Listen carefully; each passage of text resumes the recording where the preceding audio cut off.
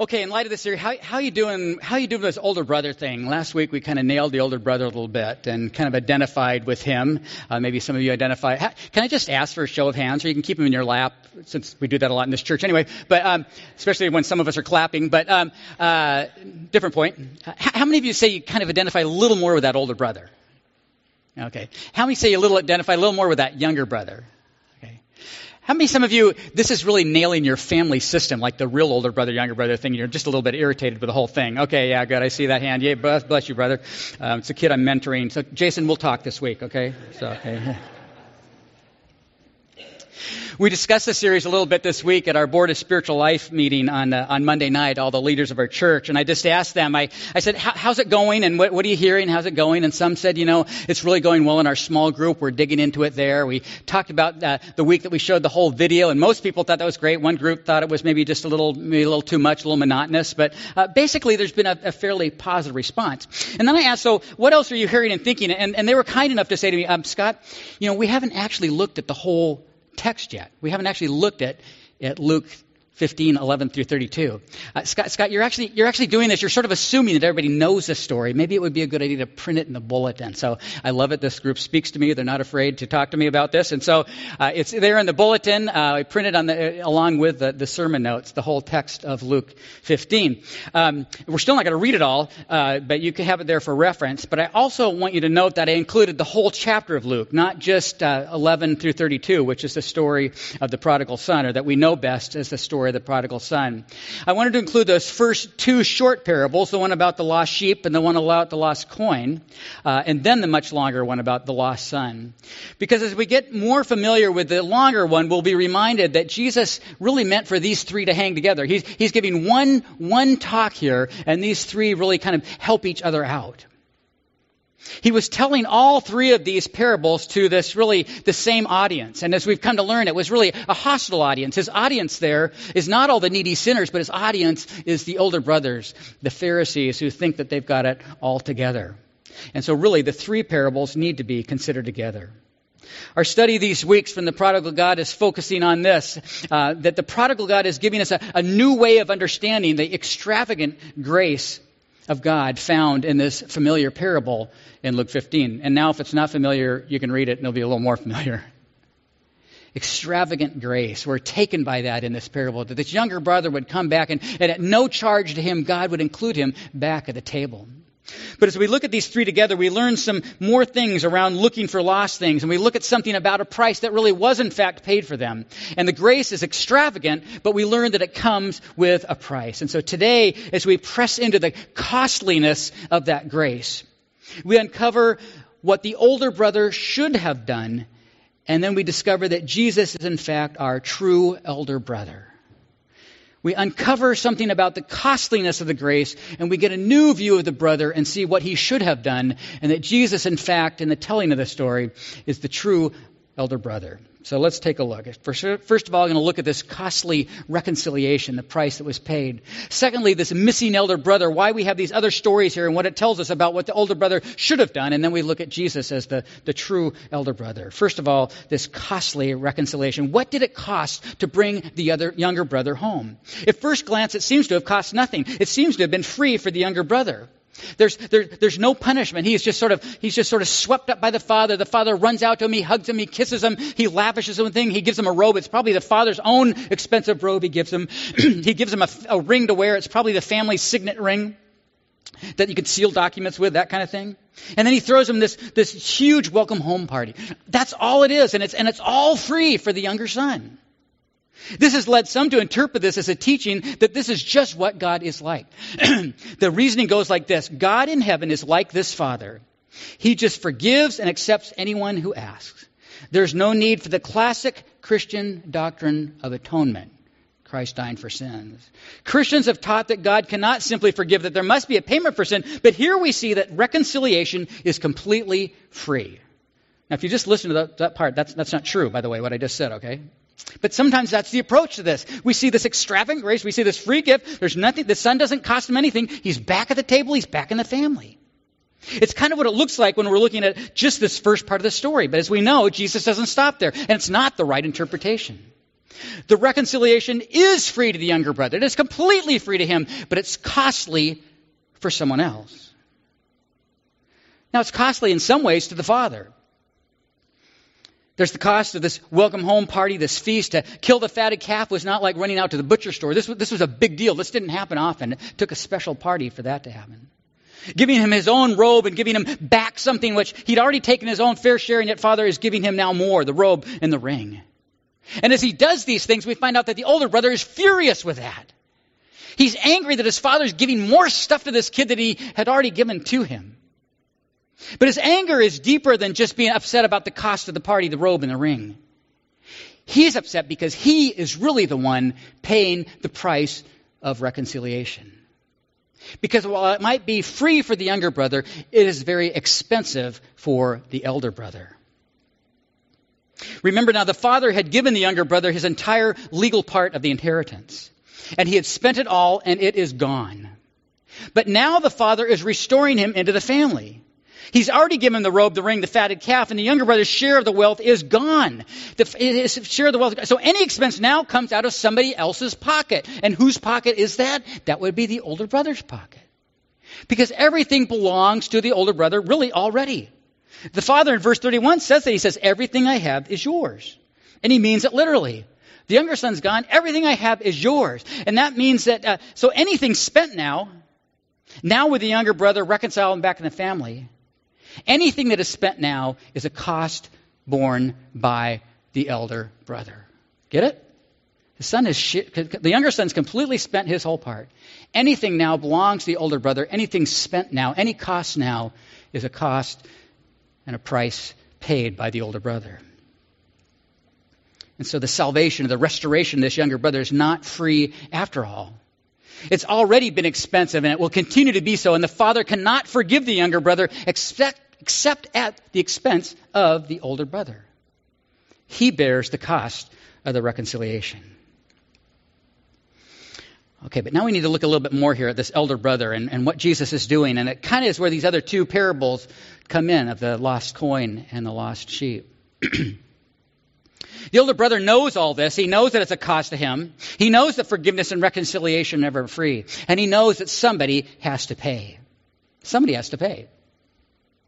Either the younger brother has to come back and earn his way back into the family. And actually, that's what the younger son asked to do. He says, Father, I've sinned against heaven and against you. Let me be as one of your hired people, meaning I will work and I will come up with the money and I will pay you back. I will purchase my salvation back, he says. So either the younger brother has to come back and earn his way into the family, or he can come back immediately through forgiveness. And then the older brother will have to bear the cost. It's not free. Somebody has to pay. This reconciliation, this salvation is not free. Somebody has to pay, the younger brother or the elder brother. And the older brother knows this. And he does not like it, not one little bit. And so he refuses to do it. I won't do it. I won't come to your party. I will not buy into this at all, Father. Being a Pharisee, as Jesus tells it, he's holding to his own righteousness and not wanting to budge or lose control of what he has. But that's not where Jesus leaves it. Here's where the other two parables inform us, as they are about looking for the lost. There's a theme of looking for the lost in here. In each of the first two parables, there's a lost object, and someone goes out and searches for it and finds it. Looking for the lost, searches for it, finds it, brings it home, and everyone rejoices. The shepherd searches until he finds the lost sheep. The woman searches until she finds the lost coin. And so when we get to the parable of the lost son, the listeners fully expect that someone will set out and search for the lost brother and bring him home. They look for the coin, they look for the sheep, they'll look for the brother, but no one goes out to search for the younger brother. As Jesus tells the story. And so he's leading his group. He's leading us to ask, who should have gone out to search for this boy? Who should have gone out to look for this lost brother? And apparently, the answer would have been obvious to the first century listeners. It should have been who? The older brother. He's the one that should have gone out to look for the lost brother. That's the reason that the older brother got the lion's share of the estate. He got 2/3 and the younger brother got 1. He gets more of a share of it because he has more responsibilities as the heir. He has more responsibilities to sustain the family unity. He still has to care for the family. He needs to sustain the family unity. He needs to maintain its place in the community, uphold its standing in the community. He needs to do everything he can to keep that family together. The older brother in the parable should have said something more like this. He should have said, "Father, my younger brother has been a fool, and now his life is in ruins. But I will go look for him and bring him home. And if the inheritance is gone, as I suspect it is, I will bring him back into the family at my expense." That's what he should have said, but it's not what he said. That's not the kind of brother that Jesus puts in this story, because he's trying to nail the Pharisees here. Instead, in our story, the father and the younger brother have to deal with this selfish man, this resistant older brother, this unforgiving, self-righteous older brother who says, "I have always obeyed, and I ought to get something for that. It shouldn't cost me." He wouldn't look for the younger brother who was lost. We're lost too. Who looks for us? This is all told and set up by Jesus to make the hearer long for the right kind of older brother, the true older brother, one who, if we go astray as a younger brother, won't hold us against us, but will look for us and will bring us back at any risk and any cost to himself. We need a true elder brother. Tim Keller, in his interpretation of the story, encourages us at this point to think of what kind of elder brother we need. Keller says this. He says, "We need one who would not just go into a far country, but who would come all the way from heaven to earth to find us." He says, "We need one who would not just open his wallet for us, but pour out his life for us. We need one who would not pay just a finite cost, but an infinite debt to bring us into God's family." Keller's describing the true older brother, and of course, he is describing Jesus, our Savior, the true older brother who pays the price. Our true elder brother. And when the father says to the older brother, "Everything I have is yours," that is literally true of Jesus. God the Father says, "Everything I have is yours."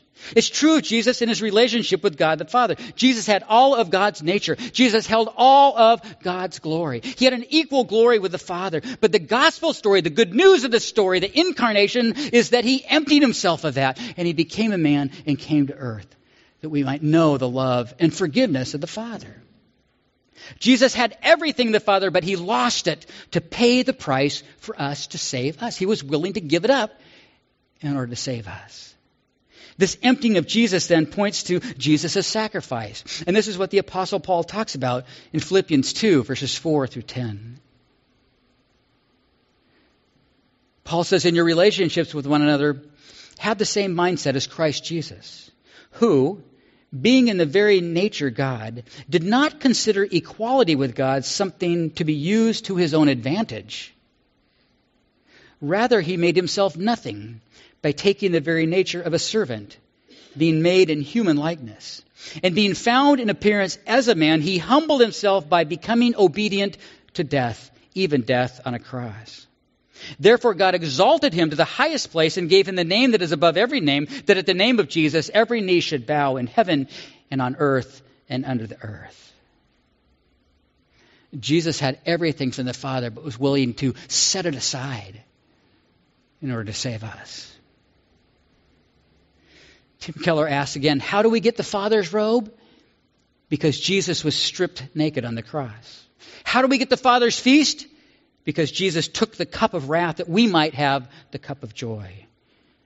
He is our true elder brother, and he even says so in Hebrews 2, verses 11 and 12. The writer of the Hebrews says this, "Both the one who makes people holy and those who are made holy are the same family. So Jesus is not ashamed to call them brothers and sisters. He says, 'I will declare your name to my brothers and sisters in the assembly. I will sing your praises.'" Jesus declares himself as our brother. And he becomes the true elder brother.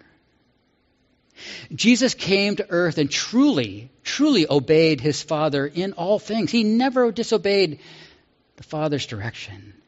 He truly had the right to all that the Father owns. But he wanted us at this table.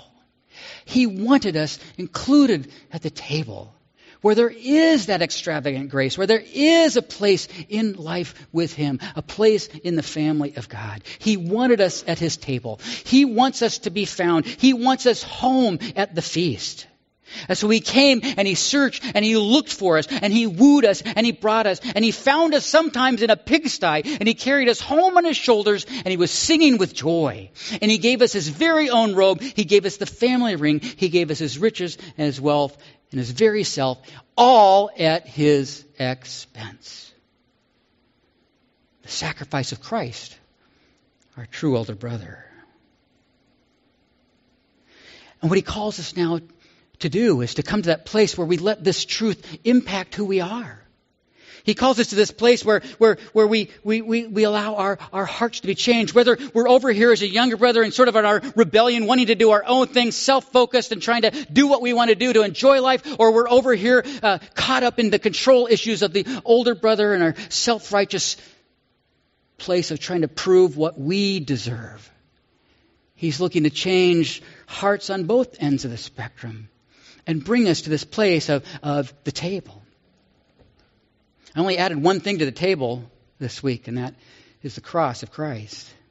We've been talking how the purple is a reminder of Jesus' royalty as well as his suffering because of the purple robe that he wore when he was being mocked and abused and whipped. But now we put the cross before us to remind us of the price that he paid.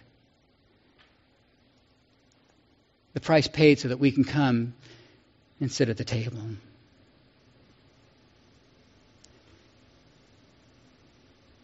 It's a work that really ought to work its way into our hearts and not just our heads. We need to understand in our heads too, but we've got to let it work its way into our hearts. Softening the self-righteousness and control of the older brother and softening the rebellion and the self-focused pleasures of the younger brother and saying, I want a heart that responds to Jesus and can relax and enjoy and be at feast with him as I walk with him. We're getting close. We're getting close to Holy Week.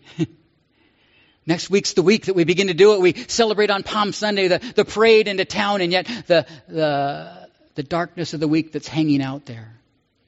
Monday, Thursday, we'll come in here and it'll be a little bit darker, a little more subdued. We will celebrate communion around the image of the upper room, and yet then we will move into the text of the passion of Christ and the death and the sacrifice and the price that he paid.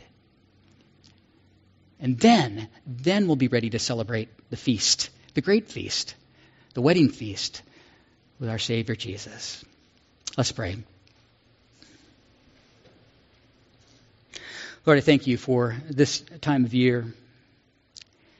Lord, we confess there's so many things that distract us from what's going on. And too often Easter gets invaded by outfits and candy and baskets and eggs. And while that's all okay, Lord, we ask that in our hearts you would draw us to the very core of new life and the resurrection of Jesus. And now, Lord, as we work our way towards Easter, that you would impress upon us the price that you paid, the costliness of grace, and what it means for us to be forgiven of our sins. Lord, some of us today need to confess our older brotherness. Some of us need to confess our younger brotherness. We all need to choose to follow you and let your grace change our hearts, Lord, that we might know your joy and your goodness. We ask this, Lord Jesus, and we pray this in your name. Amen.